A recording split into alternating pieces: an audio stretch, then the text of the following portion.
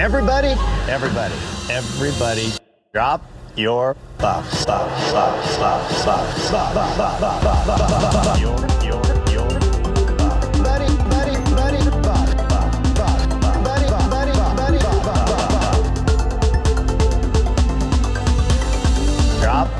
your buffs. Welcome back to Drop Your Buffs. I'm Sean Ross. I am Evan Ross Katz. Evan is beaming in live from London, live from the O2, to give his hot takes on Survivor 44, Episode 3, Sneaky Little Snake. We couldn't do it without Evan, so Had to be here. What'd you think? Well, first of all, I want to apologize about my audio quality. I could not bring my microphone over to London. So if I don't sound as crisp and clean as you are accustomed to, I apologize. What do I think? Well, this was certainly an interesting episode, especially I watched it this morning. So unfortunately, I got spoiled on Who Went Home, which I initially was like angry about, but it actually really colored my experience of the episode, not in a good or bad way, but like the girls are talking on social media. Like there is a really there's just a lot of conversation about this season that I did not see in the last couple of seasons. And I find that like really exciting. I like am very invested in what's going on. And I have to say, like you and I were texting this morning and I was like, I feel like the super fans are starting to turn on their beloved Survivor. In really coming from some unexpected places. Like we're getting criticisms from people that I've sort of relied on as far as having like rose-colored spectacles on at all times. I definitely think there was a lot to enjoy within this episode. I still think this is like a superb cast. I think that there's a bummer around Who Went Home. It sort of reminds me like when Lydia went home. Was that last season or 42? 42, yeah. So like when Lydia went home, where you're like, you have this person that you love outside of the show, and then they're on the show, and you're like, I can't wait to see how this turns out. And then it turns out as it did. And obviously, I know we'll get into it. A lot of conversations around women, early boots in the modern era of the show. But I did think on the whole, it was like a ridiculously entertaining episode. And I still feel really high on this season. But I definitely think that there are some things for us to get into. How did you feel about it? Yeah, I felt like pre-immunity challenge, I thought it was a really solid episode, and I was really enjoying the content we were getting from camp. I thought it was really fun. The Jamie eating the worms and getting the rest of her tribe to eat the worms, a classic challenge that Jamie brought back. And then there was, you know, the stuff with Kane singing "Oh Canada," like who saw that coming on Survivor, even if he got all the words wrong. And and I think just the development of Franny and Matt as a duo. I think there was fun stuff with Danny kind of becoming a Tony-esque figure, eating the paper. Danny looking hot. Danny's hot. Yeah. And so there was really fun stuff. And then the immunity challenge happened where, once again, and we discussed this last week, that Claire is able to sit out again despite it being back-to-back challenges, but because they classify back-to-back as being in a cycle. But when you're in a cycle and there's only one challenge, does that even make sense? Jeff Probst got into that on his podcast last night. So a little bit to say about that. And from there on out, trash, just as I suspected, trash. Because once again, so this season, every tribe who has gone to tribal council, the first vote out was a woman. And this is becoming a trend in the new era. And I think that there's reasons why. So we have 3 for 3 women going home in Survivor 44. Of course, we did lose Bruce, but that was a medevac. I think that does not count. And then looking more broadly at the new era, so there's been, I think, something like 10 out of the 12, if I'm to take Dalton Ross's stats as fact, 10 out of the 12 first boots from a tribe in the new era have been women. But more broadly, looking at the people who have gone home pre-jury, because now the merge is kind of like a gray area with the earning the merge. So we've had 23 people voted out pre-jury. 15 of those 23 were women. And as a Reddit user pointed out in this thread I was reading today, even though we've had 2 female winners, Erica and Marianne, out of the 3 New Era seasons that we've seen, both of them were pre-merge targets. And it's that their tribe didn't have to go to tribal council that kept them in the game until the merge. So, there's something to be said for like, yes, 2 out of 3 have been female winners. And so does it matter who we lose pre-merge? I would argue it does either way.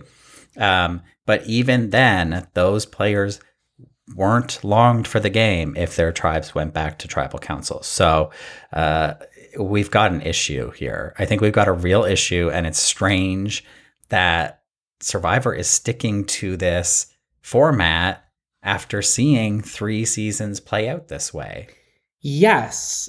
I also think, and not to place the blame on the contestants, because I really think that is not the root of the issue here.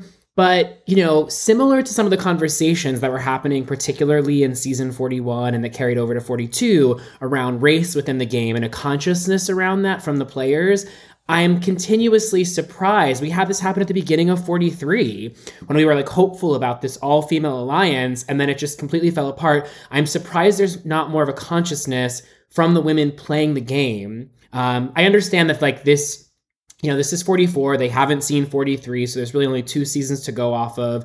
And to your point, it's like we had Erica winning, but I still think that like I want the women to band together more and say like, hey, let's target these big guys and take them out because yes, they are indeed threats. But yeah, I think the most common thing I'm seeing online right now, and it's very much correct, which is that when you have these breakdowns of the 3 tribes, there's a lot more emphasis placed on physical strength within the challenges, especially when you look at the challenges that we've seen so far. Mm-hmm. And like, sure, you can say, well, what about the puzzles? But the puzzle's always a component to a larger challenge that begins as physical strength. And increasingly, we've talked about before on the podcast how we love the challenge where they hang from the beam when they get to the top and just sort of hang on. And that's a challenge that favors women or lightweight people in general because it's often easier for them to hang on. But we're not seeing challenges like that. We're seeing a lot of things that are like, turn over this giant structure in the water. And so, yes, it's going to typically favor men and bigger men. And it makes them harder to be voted out. So and again, I'm saying something that a lot of people are saying online right now, but your social prowess within the game sort of is void at the end of the day, because it seems like Claire was in such a good position socially that people wanted her in the game. And the reason that she went home was because they were leaning towards wanting to keep physical strength. So it sort of makes this like social experiment. It's sort of like, well, there's a big asterisk there, right? Because at the end of the day, if you're strong, you have a better chance of making it pre-merge. And it's a bummer. I am curious, seeing this overwhelming conversation happening within the fandom right now, how they begin to rethink. Do we know, is 45 shot? No. Okay. I'm curious if this fan reaction has any sort of bearing on how things move forward, because these statistics are not good. Yeah, they're really bad, actually. And mind you, remember coming into the new era of Survivor, the overwhelming disparity of male winners to female winners, that thankfully that statistic has changed because of having these 2 recent female winners. But again, that is not a problem solved because this persistent issue remains. And then, as you pointed out, the fact that those 2 women were targeted and were more or less lucky, it's troubling. It's a real problem. And there's other contributing factors that are becoming systemic in the show, which, like, yes, the challenges are a systemic problem in the show, that they've created this challenge formula that they never stray from, where you could bring back the food eating challenge. Jamie did it. Have them eat worms. I don't care what they eat, but that is a challenge where everybody is on an equal playing field. It comes down to how bad do you want it? Can you stomach it? Etc. There are other things they can do. In Australian Survivor, so you mentioned the pole hanging challenge. Australian Survivor will do those types of endurance challenges that we typically see post-merge as individual immunities with a whole tribe. And they'll say the last tribe with 2 remaining people on the pole wins. there are ways to do that in a pre-merge scenario. And I think that if they thought outside the box a little bit, it would give everybody a little bit more of an even playing field and put a target less on smaller women in the pre-merge. But then we have the problem of the overwhelming advantages and the loss of votes, which I think is a really significant problem, because part of the reason I believe that Claire went home last night was that she had Franny and she had Matt who wanted to work with her. Matt didn't have a vote, so it kind of didn't matter. The best they could do was hope that they could get Pittsburgh Heidi to come over and vote with them. But for her, it made no sense because she had an alliance. She had an alliance, and that alliance is Danny, and Danny is the one pitching Claire. So, and it's not even a knock against Danny because I get why he's pitching Claire, right? Like, he has a point, but the point is rooted in this system that is broken in the game. Yeah. So, yeah, and I think, and I think the other thing too is I speculate that Jeff would think that it's super exciting having all these people not having votes because you never know what's going to happen. And I think this sort of speaks to the increasingly inorganic nature of the show. I mean, we haven't even yet talked about this sort of fake idol. And one thing that I know Fishback has been talking a lot about on Twitter and on his podcast is this, and this is something that Fishback has taken issue with over with some other of the other twists that have come up, and I'm actually like in support of Fishback on this, which is that like, and this is how people felt about the time reversal with Erica. Mm-hmm. What did they call that? The hourglass twist. Whatever that was, which is that like, it's just, we can argue against this, but it's not fair when you have things in the game that players have no control over. And so basically this is setting a precedent now moving forward to say that when someone from 45 onward finds an idol, they have no reason or no way to know whether or not it's real or fake. You know, like this person, these people that are finding these fake idols that have been planted, what are they to do? All they know is this game that they're super fans of. And in the past, when you find an idol, and again, they're getting the note. So like they have the assurance that it is real, only to then be told it was fake. But if the game is outwit, outlast, outsmart, you can't use any of that skill set here, you know? Yeah. And I think that's one disappointing thing. In addition to these ongoing advantages and changes, which I think are their own issue, you have, not only are there too many twists and advantages, but you have the twists and advantages that are coming up are just not fair. It's not going to be satisfying when someone plays what they think is a real idol only to be told it's fake. And I get why in Jeff Probst's mind, it's going to create this, bombastic moment of television in which this person like has this realization. But if I were them, I'd be like, fuck this shit. Yeah. I could see another like Danny moment in 41 when Danny behind the scenes lost it on Jeff about the hourglass twist because it's not fair. You told us one thing and it wasn't true. You meant the other thing. That like there's a certain line that production shouldn't be crossing. And I was originally like quite agnostic about giving them fake idols. I thought it could be pretty fun. And I do still think that there is an element of fun there, but especially because last episode I was talking about how Carolyn got her idols mixed up, right? She was like, well, this coin is my idol and this string of beads is fake, where we had just seen on the other tribe that the string of beads was the real idol and the coin was fake.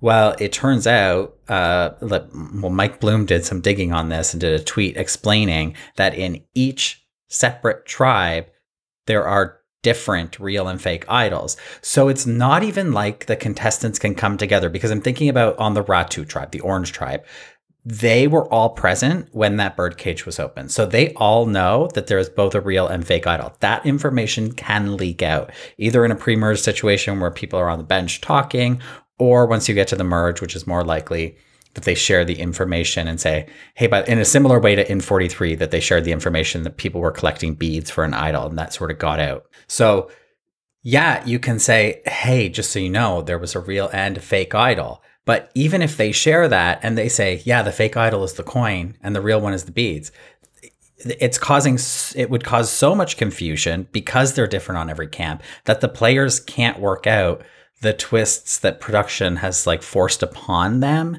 And so I've changed from being agnostic on this twist to not liking it. It's one thing for a player to, like Matthew did in this episode, he found the re-hidden immunity idol. Then he made a fake idol that looked like that. He used the paper, wrapped it up, right? And like that is player ingenuity. Where if the production is doing that, it does seem like they're overstepping a boundary where they're purposely misleading their contestants to believe that they have one thing. And it is, then it's going to blow up their game. Their game is destroyed, potentially. They could really get screwed over. Like if I have what I believe is an idol and I have a big move to play, and I'm happy for people to vote for me because I know that my one vote is going to be the only one that matters. And I'm going into tribal with that plan based on this piece of paper and this string of beads that is actually all fake. What does that say about the social game of Survivor and outwitting and outlasting and outplaying people? Because I've done everything I was supposed to do based on the fundamental structure of this game as I've understood it for 40 seasons. Is that fair? I don't think so. I think it comes down to like an advantage getting situation with Cirie, where it's like she played the perfect game. She could have won that season, but you've thrown all of these luck-based things into the game. And as a result, all of that hard work she did, which I think is the foundation of Survivor, was for nothing. Yes. And I think like, it seems like the fandom is pretty aligned on everything that you just pointed out. Like, no, I'm not seeing anyone that's like for this. I think another thing to add to this, though, is the question of like, is this even good storytelling, right? Because I'm trying to imagine, again, I always come back to the fact that like, remember in 41 and I think 42 when Jeff had like the kids Survivor little like special puzzle thing. Mm-hmm. And like, there's just been this clear effort to like ingratiate young people into the fandom. And all these twists and turns, and then not knowing whether or not this is a fake idol or a real idol, and then who thinks that the fake idol is real versus who actually knows that the fake idol is fake. Like there's just so much to this that like and again, no one listening is like thinking I'm the smartest, but like as someone with some level of smarts, I can't even keep up with what is real and what is fake. And so what do you do in situations like that? You divest yourself of interest, right? Because you're like, well, I can't keep up with this, so I'm not even going to try. It's like when we were talking about, what does Claire do? Venture capital, which by the way, I've had many people point out, it's not venture capitalism, it is venture capital. I'm clear. So, but that's an example of something where it's like, I don't get this, so I'm not even going to try. Although, thank you, Claire, thank you, caller. I now understand what venture capital is. But I think with all of this stuff, I worry that they're going to lose audience from the sheer fact of like it being so, at least in the case of the Hourglass, though we didn't like it, we were clear on what it meant. Mm-hmm. Whereas this is just sort of like beyond the what is real, what is fake, who knows what. And then this is all pre-merge, mind you. So what happens once we get into the merge as far as like who is telling who about what? And then let's say someone who has a fake idol that thinks it's real tells one of their allies, and then the other person comes up and says, no, it's actually fake. And then which person did they believe? And then what of that did they take and then tell someone else? I just feel like the telephone of all of this is going to get so confusing.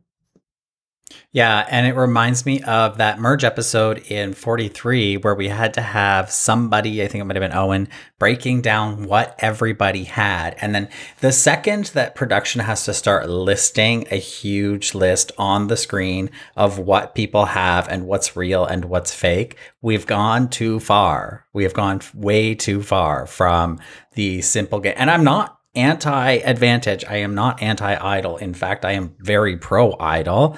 In moderation. I'm a little anti-advantage, but that's just because I'm stuffy, but that doesn't matter. But like there are ways that you can do this. I understand we don't want just a situation where a dominant alliance is playing a straightforward game all the way to the end. I get that that is boring and you have to shake things up, but there are ways to do that we've already been tried and tested that we could just try that again. Like, I'm not saying go back to basics. I'm saying go back to when the show was good. So, and I don't think that that's like a wild suggestion.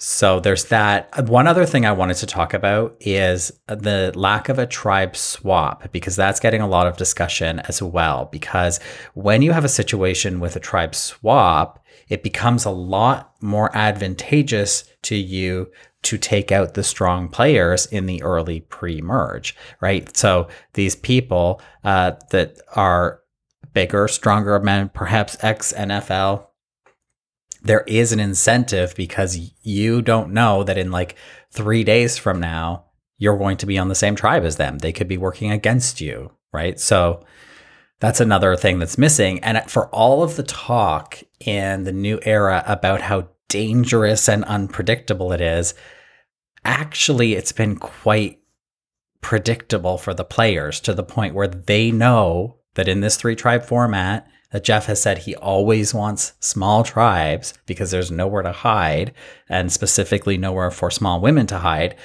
that in that situation, there is a way to play and it's quite straightforward, and it's get rid of your weakest person, which isn't interesting to watch. Right. Whew. Okay.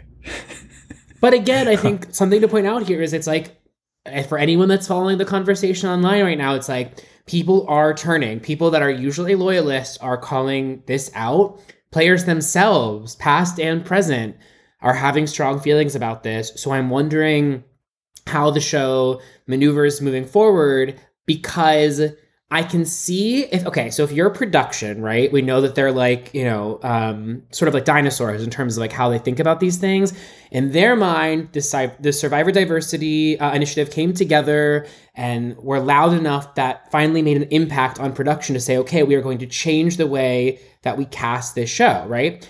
And now here we are, and it's like, okay, but here's another problem. And I could see a world in which production is like, listen, if we can't, like, we already made this change and now you're still not happy. And it's like, well, no, we're not, because it's like by fixing one problem, a problem that was also present persists even more now, right? Because as we've said, the gender bias of the show is nothing new. This is something many people, even people within the show, Sarah Lacina, Sophie, etc., have spoken about on the show.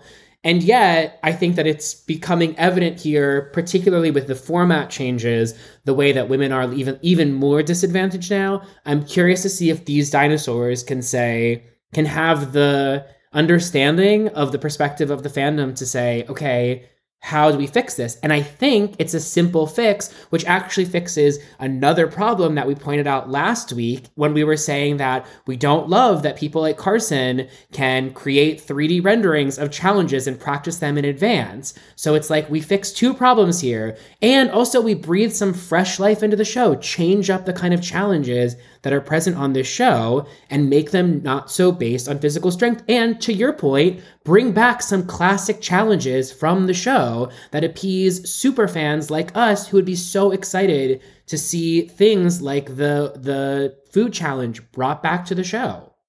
Yeah. It's like there's so many ways in which they win by fixing the challenges. Yeah. There's a couple of things that I would just regurgitate here that other people have said. So one, I think Rob said on Know-It-Alls that, part of the point of this change in the casting initiative and the diversity initiative was to give more of an equal playing field to everybody. And we're finding out that that's not happening because of the other change, which is the 3-tribe no swap change, right? So if you see that that's not working, it's easy to do a swap. Like, they used to love swaps. I was never a big fan of swaps. Now I'm seeing their value, where I think that if you went after maybe the third vote, swapped 3 tribes into 2 tribes. I mean, ideally, I would say start at 2 tribes. And if you want to swap them, swap them. But I think a lot of our problems would be solved if we started at 2 tribes again. But you really want some, wild first tribals, fine. 3 tribes of 6. But then move it to 2 tribes so that some of those people who survive that far can sort of fade into the background and pull the strings from the background, like some of these smaller women who are not really being given a chance, especially in 43 and 44. Can I just add, though, it's like, I don't think you want a situation on episode 3 in which you have someone like Claire who is relying on one person's vote in order to stay in the game. I feel like that is something that you want towards the penultimate episode in the season, in which these bonds have really been forged, and you have that person, that fulcrum there, that is choosing between two people that they feel a sense of loyalty to. This just, I feel like I felt bad for Claire in that sense of like, and she knew it. She was like, she knew she wasn't getting her vote, and she knew she was dead in the water, and sure, she played her shot in the dark, but it's like, she had nowhere to go. And I feel like, wait, you just made this point by saying that Jeff says that there's nowhere to hide. And it's like, yeah, but like, there should be places to hide. Yeah, like that might not be a good thing. Yeah, that's not a good thing. It's not fun, especially when it's a player like Claire, who I think the majority of the fandom is rooting for. To see her put in this position is just brutal. Yes. And it's so upsetting that it's Claire. And, you know, I didn't feel this way about Helen because we didn't get to know Helen, right? She didn't give us anything, at least in the show, to latch on to. Claire was super interesting. She gave great confessionals. She was great with other people, great reaction shots. Like, it is a bad thing to lose somebody like Claire. And I understand some of that is circumstantial, but, you know, the fact that we're losing her, I think that in a bigger tribe, she might have had a fighting chance.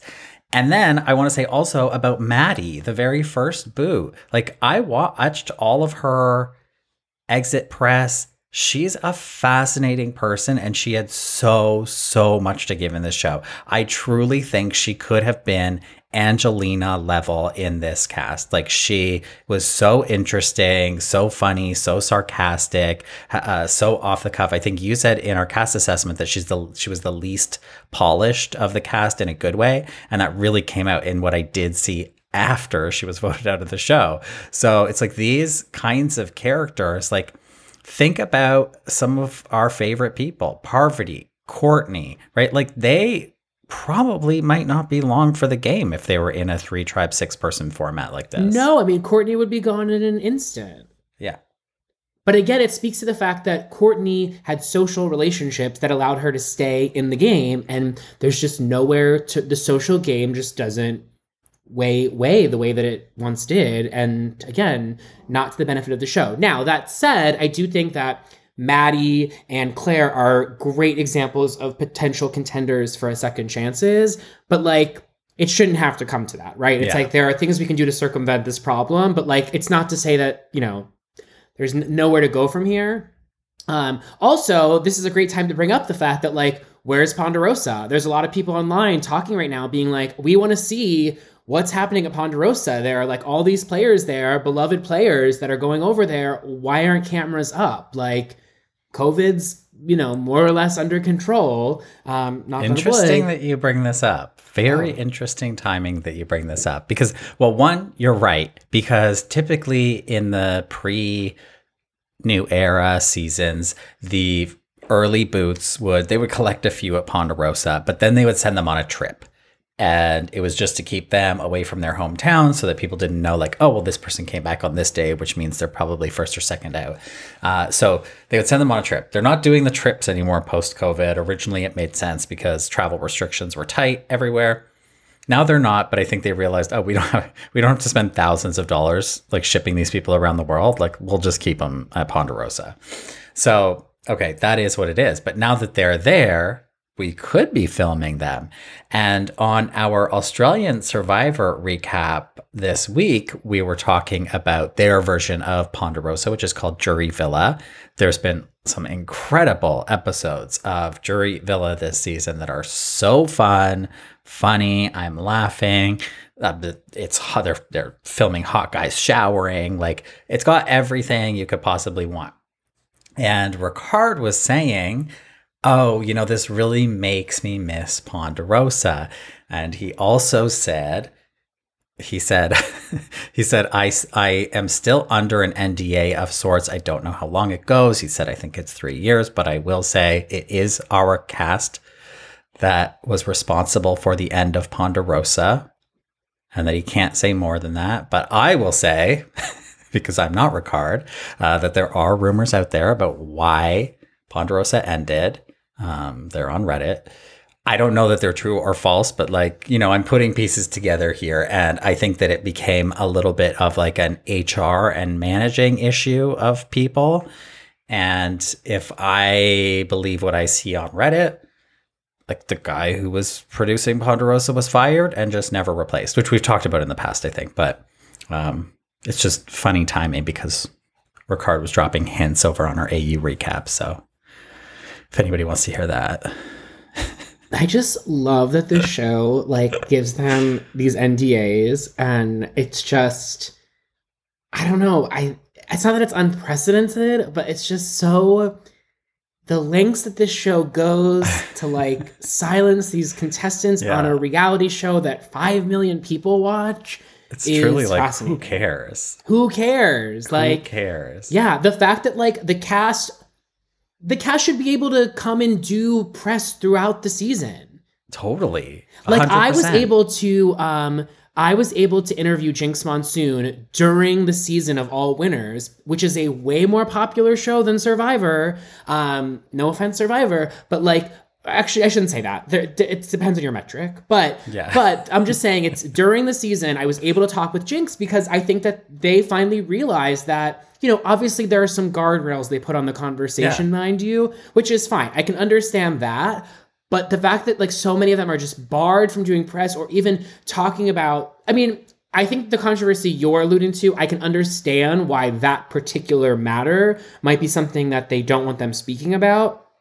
But again, I just am the way in which, or even like we've done interviews with people postseason where like the network is on the line and it's just like, what do they think that we are going to ask that is going to just like, I don't know. I just think I find it all very strange, especially when I think other networks have relaxed these protocols over time in realizing that a lot of like the tea that can get spilled in these moments can actually benefit the show because it creates fan interest. Remember when controversy was good? Yeah.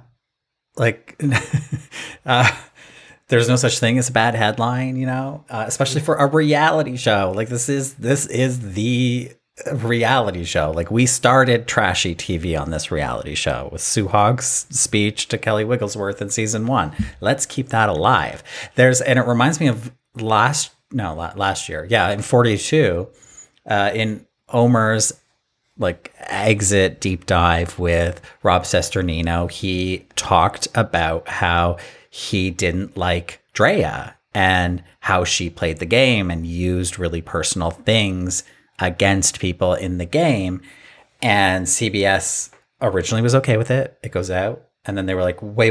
People started talking about it. And mind you, Drea had just been awarded $50,000 from Sia or whatever. And all these like damning things are coming out about her thanks to this Omer interview. And they forced Rob Sesternino to pull the episode, cut that part out of it, put it back up clean. And it's like, who cares? If that's what happened from Omer's perspective, we're all smart enough to go, okay, also Omer lost the game, right? And like there's game relations. Like we can all discern and decide what is fact and what is fiction. Like nobody's going to be coming attacking Drea. Like it doesn't matter. And they're so careful about this, even to the point where, the last time we had Parvati on, she shared all this stuff from Micronesia, like overshared perhaps. But it was fun. It's ancient history. It is literal ancient history in Survivor world. That was so funny and all done in jest. And kind of like at the end of the interview, she was like, you guys, can you cut that stuff? And we were like, what are you afraid of? And she was like, just them, just them. And so we did cut it. But, they've got this hold on players, both past and present, that is just wild. Uncage the beast. Let the monster roam free. Now wait, so just so I'm clear, the Drea that you're speaking about, that's Drea who all of her Instagram followers are real, right? It's that Drea?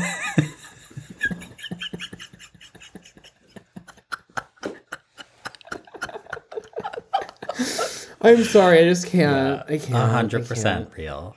100% real. Also, sorry, this is so random, but it just came to mind. When Jeff is saying the fourth person voted out of Survivor 44, That's not true. Bruce wasn't voted out. He's using the nomenclature of voted out and including Bruce in that, but Bruce wasn't voted out. You should be saying the fourth person to leave or leave the game. Yeah, and I'm sorry, but like if we're going to be this particular about come on you guys, it's like if words matter the way that Survivor wants them to matter, then I think that this should be a part of that. Yeah. I love Sean's making the face he makes when I say something that could be interpreted as problematic and he doesn't want to co-sign it, but he like is laughing. Just know Sean does not co-sign what I just said. There's not humor in what I said. Okay. Okay, guys. Face. Can we talk about some of the good things from the episode? Because wait. Okay, guys. It was a joke. It was a joke. It was just a bit of comedy. Wow. I'm worked up. But like having said all that, like I did enjoy most of the episode, like truly. No, I thought it was an entertaining episode, and I feel like again, like there's a lot of dynamics at play here, and even like fun things that like we don't know a ton about, but I'm curious to know more about. I'm gonna do the thing I do where I don't know someone's name. So the woman who Claire was depending on her vote for, what is her name? She's your winner pick. Oh, my Pittsburgh Heidi. Yeah. Yes. Okay, so Pittsburgh, yeah, okay, woo, yes. So Pittsburgh Heidi mentions that she's closest with... Danny.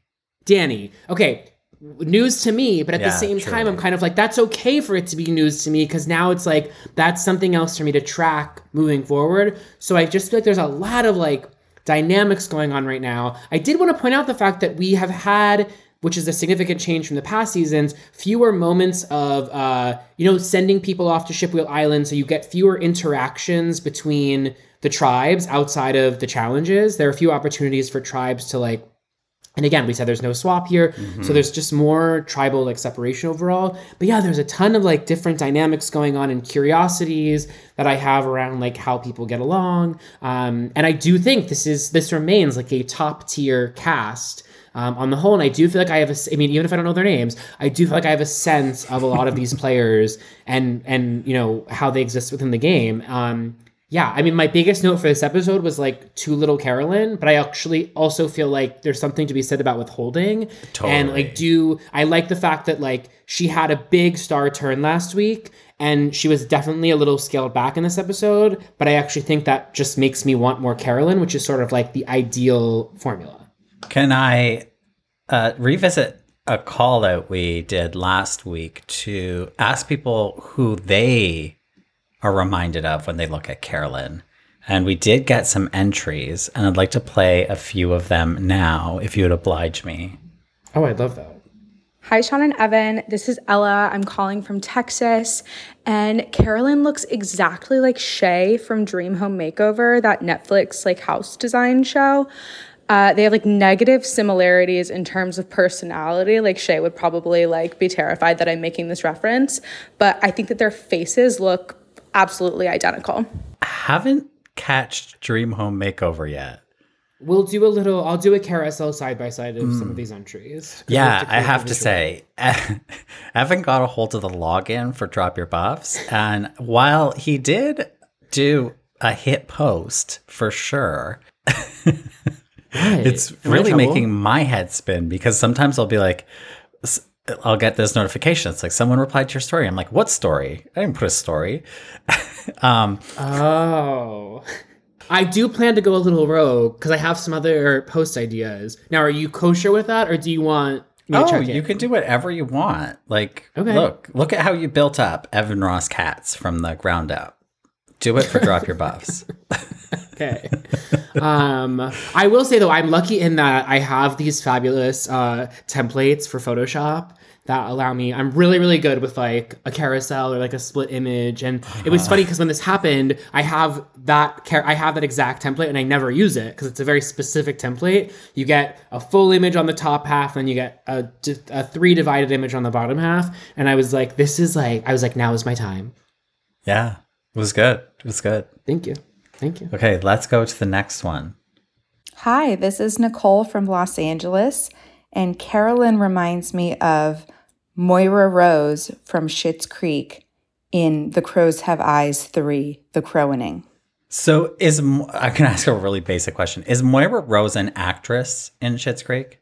I don't know. You could just hear the people listening to the podcast now being like, I don't think she's an actress, but I know that like she has that famous scene where she like does the ad for the red wine.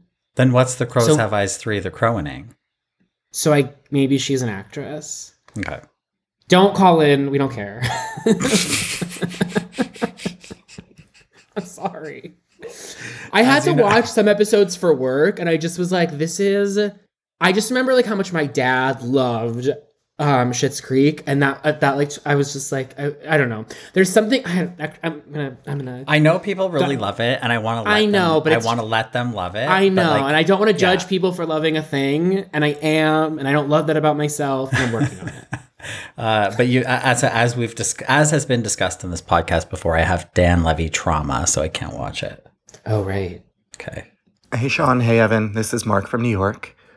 My Carolyn comparison is a bit of a deep cut, but I'm going to assume you both were ANTM girlies back in the day. And there is a contestant on ANTM in the season where they went to China with this contestant named Heather. She was tall and pale with black hair, and everything about her just screams Carolyn. And if you don't remember, I'm talking about just YouTube her audition tape. All right, bye.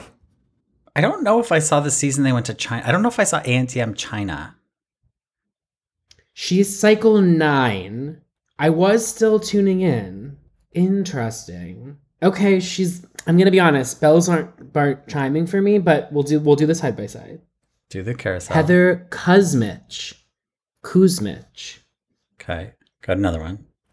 Hi, it's Jules from San Francisco, and Carolyn reminds me of a Muppet. A Muppet. General, but true. Yeah. True. No, and we got a text one as well that I want to read out. This is from James. He says, my answer for who Carolyn reminds me of is Kristen Wiig's character Sue on SNL, who really loves surprise parties. And this, I think, is the winning answer. Do you know Sue? I only know Suhawk. It's not far off. Imagine if Suhawk loved surprise parties. That would be it. If you look up this character, you'll be like, oh, it's literally Carolyn. So, okay. Thank you for all of those wonderful, wonderful answers.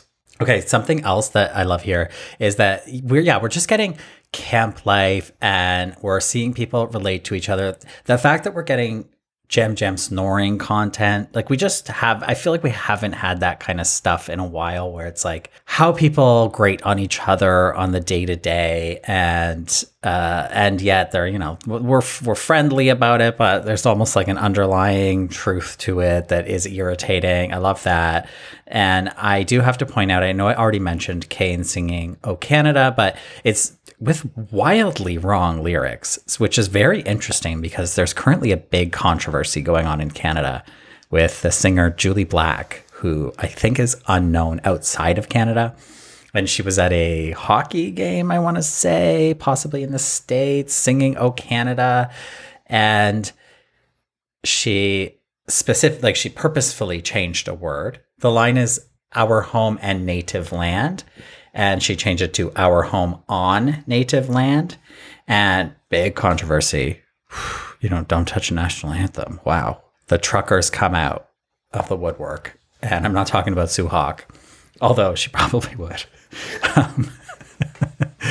But so then it's wild to see like 3 weeks or so after that controversy to see Kane singing with every single line, different lyrics, totally different lyrics. And I don't know if it's because they have to, because, infamously they can't show songs because they couldn't possibly pay for royalties on these shows. But like, you don't pay royalties for a national anthem, do you? Like, do they have to pay Justin Trudeau for that? Truly don't know. Who recently was I watching where they sang "Happy Birthday"? Oh, the Oscars. At the Oscars, during that guy's speech, and they sang "Happy Birthday," and I was curious about that. Happy Birthday, you do have to pay royalties for. Right. So was the Oscars paying royalties? I think they can afford it. I know, but like, if you're it's just like, oh, I know. It's an out of pocket. Like, I didn't know that. It's just interesting. Yeah. I hate that. Like, but Happy like, Birthday is such a like, long song to sit through in those kind of moments. Oh, and it's the worst when not everyone knows the person's name. as was the case with the Oscars, where it's like, it's like, the third line is coming up, and it's like, happy birthday, Yeah. And just like, don't sing it. I don't sing it. I don't want this episode pulled. Yeah, you're right. Oh, Canada. Yeah. So it's like funny here because Kane's getting a really good showing on, at least in the edit on this tribe, after being the person that was on the outs. Remember, he was the only person to cast a vote, right, with Maddie. The last person left to cast a vote against Brandon that was nullified by his idol. So, but it seems like he's come back in. I mean, they were all like loving his "Oh Canada" rendition. So there's that. But I feel like the bigger story from this is the relationship between Jamie and Matthew, who Jamie has surprised me as emerging as like a character because she is the multi-level marketing queen over on Ratu. Yeah, I will say I didn't know who she was until this episode. That was a new character that emerged for me. New character. And like I'm intrigued because she's eating the worms. Like it's a little like over enthusiastic for what my personal taste is. Like I would be more of a Maddie person if I had to choose between them. But I loved that she was eating the worms. And then that Matthew used her love of eating the worms to be like, to lead her to the fake idol, to be like, look, mud. And that she's just going for it. Like she just seems up for it. Yeah, or down for it. Down in the mud. Yeah, like let's touch down briefly. Plant Daddy and Plant Lady. Yeah. Interesting. Yeah. Anything further to say about that? No. I think it's interesting, and like I think that I was talking some shit about Matthew in the first couple weeks because I really didn't like that he used his shot in the dark in the first episode to abstain from voting, basically to not pick a side, right? But actually I think it's kind of working out for him because he's really ingratiating himself with everybody. He's found an idol. He's made a fake idol. Like he's been busy for a guy with one arm. He's definitely giving main character, but like I'm just confused narratively with the arm because 1 minute he is in like screaming pain mid-challenge, but then when they have to go and lift these heavy blocks and choose 2 players, suddenly he's one of the 2 people lifting these heavy blocks. That Jam Jam made a point to point out the fact that Jam Jam carrying one alone, like the undercurrent of what he was saying was these are super heavy and I'm doing it by myself. So then you have all of a sudden, Maddie is his name? Matthew. I'm in London, so I don't have the guide in front of me that I said I would have, but I'll have it for next time. Anyway, but then suddenly Matthew's just like, yeah, so I can't tell because, it makes you think about the fact that last week they had the thing inserted, that weird moment with Jeff with Claire being like, you're sitting out again? Are you sure?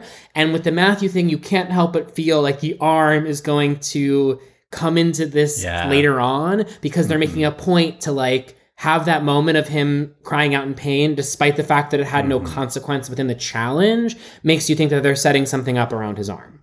That's how I felt as well.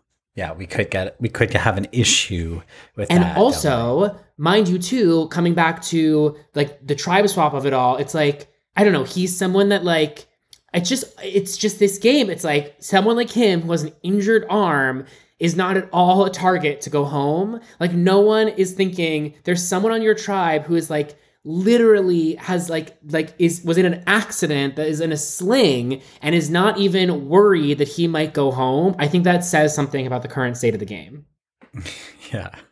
It's like, we don't need the injured guy with his arm in a sling. Let's get rid of a woman. Well, to be fair, the majority of votes were on the ex-NFL player in that first tribal. Which, by the way, the shoehorn backstory was so strange. I mean, they're always strange, but like he was not a non-entity in the episode, so it became so overt that because of his non-entity-ness, they were like, let's make him an entity. But it's like, I will say, this is something I've been thinking a lot about. But which, by the way, where are you at with Survivor Australia season 1? I'm busy. No, this is relevant. I couldn't even tell you who the last person to go was. I'm not even. I'm really close to the end, but okay, fine. I just want to point out, for those of you that have seen it, this will make sense. If you haven't, I'll explain why I'm mentioning it. But there's a character named JL who is not a part of the show at all for like the first half of the season, and then emerges and becomes a huge player for several episodes. And I really like that because I feel like we talk a lot about like purple edit, which you could argue that like JL is completely purple edited until her timing comes. It makes me think a lot about Natalie Bolton in Micronesia, where like Natalie is not on the show. And then when she's on the show, she is on the show. I like that. I don't feel like you need to like think about someone's overarching edit. It's like they emerge when they're meant to emerge. This is not an example of that. This was sort of like, if he's not present in the game right now from a strategic or social standpoint, then he shouldn't, either there's two things here. Either he shouldn't have been casted, which I'm not arguing that in this instance, or he'll emerge when he's meant to emerge. There are other people to focus on. I just think it's weird how they're like trying to like divvy out the edit at this point, when it's like, let's focus on people that are making story happen, and we'll get to those who aren't when we can, and if they emerge as players worth presenting. Yeah. But he's a pilot. He plays piano. He plays the drums. He does magic tricks. He does magic.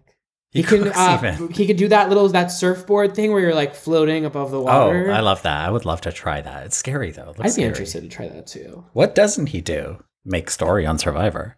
That's true. Okay. I was trying to find that too. And maybe we could touch down on what's going on with the showmans. Franny and Matt, they're planning a road trip. I don't know. It was a strange story for me because we have them still going off. You know, Claire said they're nerding out about Star Wars, whatever. And we have the rest of the four come together as an alliance back at camp. But all of that came to nothing, really. Yeah, I love that moment with Franny when they came back from the challenge and she got in the water. And I was just like craving her, like letting out like a primal scream.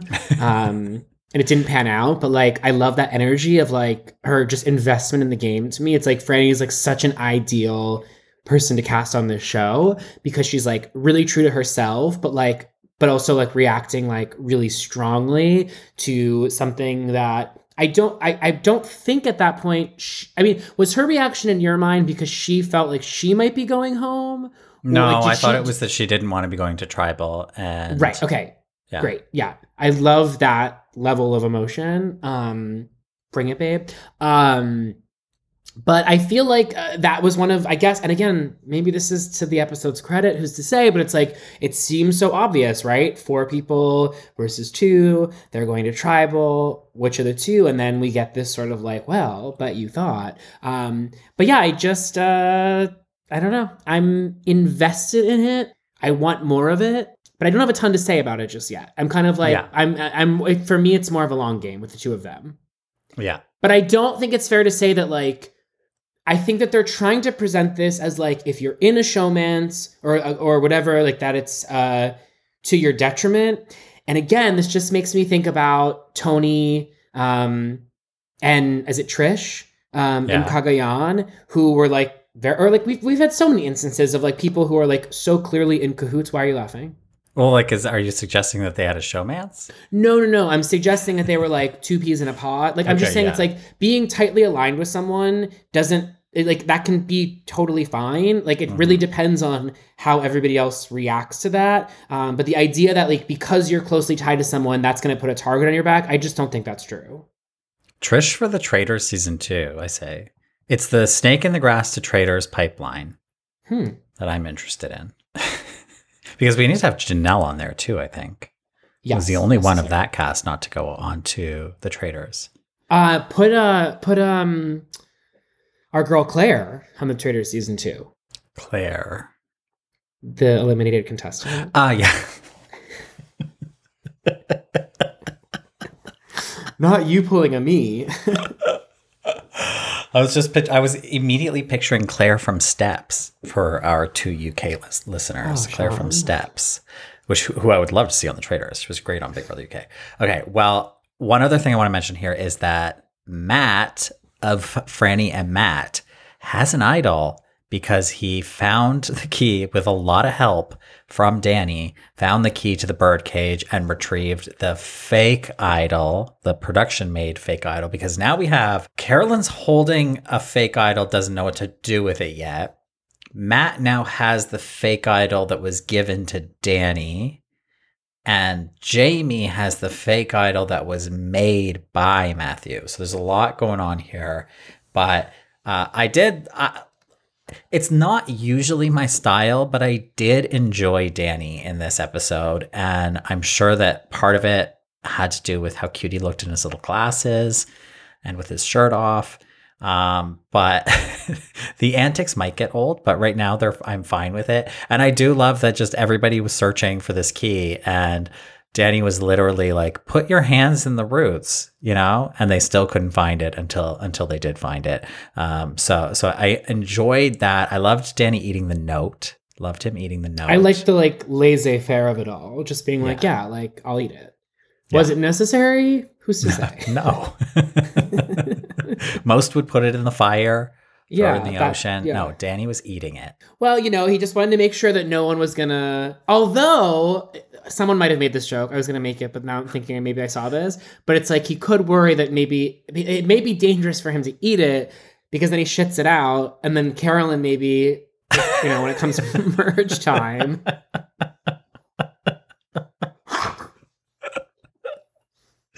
If you made that joke up, I'm really, really, really proud of you. Well, I know that I saw a Carolyn shit joke on Twitter earlier, and I don't think it was the one I just made, but I'm not bulletproof here. It could have been. Okay. Possible. I just feel like there's still Carolyn shit. There's jokes going around about Carolyn finding things in shit. Yeah, there's a pile even of potential Carolyn jokes. Hello. Left to go. I am curious to see more about where Danny fits into the tribe, because I feel like as the idol holder, out of all of the idol holders, I feel like we know the least about the dynamics. I mean, we got from Heidi that they're kind of number ones with each other, but I don't know how Josh seems to really be on the outs on this tribe for reasons I don't understand, except that maybe he's not as chatty as everybody else as I'm reading into it. But I feel like for a tribe that went to tribal, I don't fully know how everybody feels about each other. And I'm looking forward to that, because I find this tribe interesting in a very normal people kind of way. Yes. I also think, and we talked about this last week, but it was the best case scenario for this tribe to go, because now we're moving into just less people within each tribe, because, thinking back about season 41, when we had Erica's tribe, where they remained 6 for so long, and as a result, we got very little time with them. I feel like we're keeping things moving with all 3 tribes, luckily, which helps just in terms of the edit. Okay. I did listen to, I've caught up on Jeff's podcast. I'm actually enjoying it. I enjoy it. It's not giving me anything that I didn't already know. He's reaffirming his love for our Advantage Get-In with Cirie going home, and that's what advantages are all about. So there's some negatives there, but I don't know. It's kind of nice to hear him talk off the cuff, because we so rarely hear that. So check that out if you want. Yeah. Okay. Well, with that, we are going to be putting up a picture on our Instagram to promote this episode, a screenshot from this episode at Drop Your Buffs Pod. And what will people be commenting under the picture? Oh, plant daddy, plant lady. Plant? So plant. Oh, actually, worm? You know what? What? There is a worm emoji. I feel like that's too obvious. So when you type in plant, it gives you 2 options. You're going to choose the potted plant. Actually, yes. She did there's that pot. Yeah. So let's do the potted plant. Bonus points if you want to include a lady. I'll leave the lady up to you. You can do the dancing lady. There's a lot of ladies on Instagram or on emoji. But bonus points if you want to include a lady. But just mandatory assignment is the potted plant. There are a lot of ladies on Instagram. There's a lot of ladies. Have you seen them? And they're not being voted out. Binders full of ladies on Instagram. Okay. No gender bias there. Okay, well, with that, thank you so much for listening. You can find the links to our Patreon, a merch, etc. We will be running a merch contest very shortly because I have a package in the mail coming from Parvati of signed Black Widow Brigade t-shirts. So we're going to figure out how we're going to do that. Stay tuned for that. Subscribe so you don't miss our upcoming episodes, the Australian Survivor recaps. If you're not watching that, you're missing a great season. And stay tuned for more interviews. Thank you so much for listening. Bye. Bye.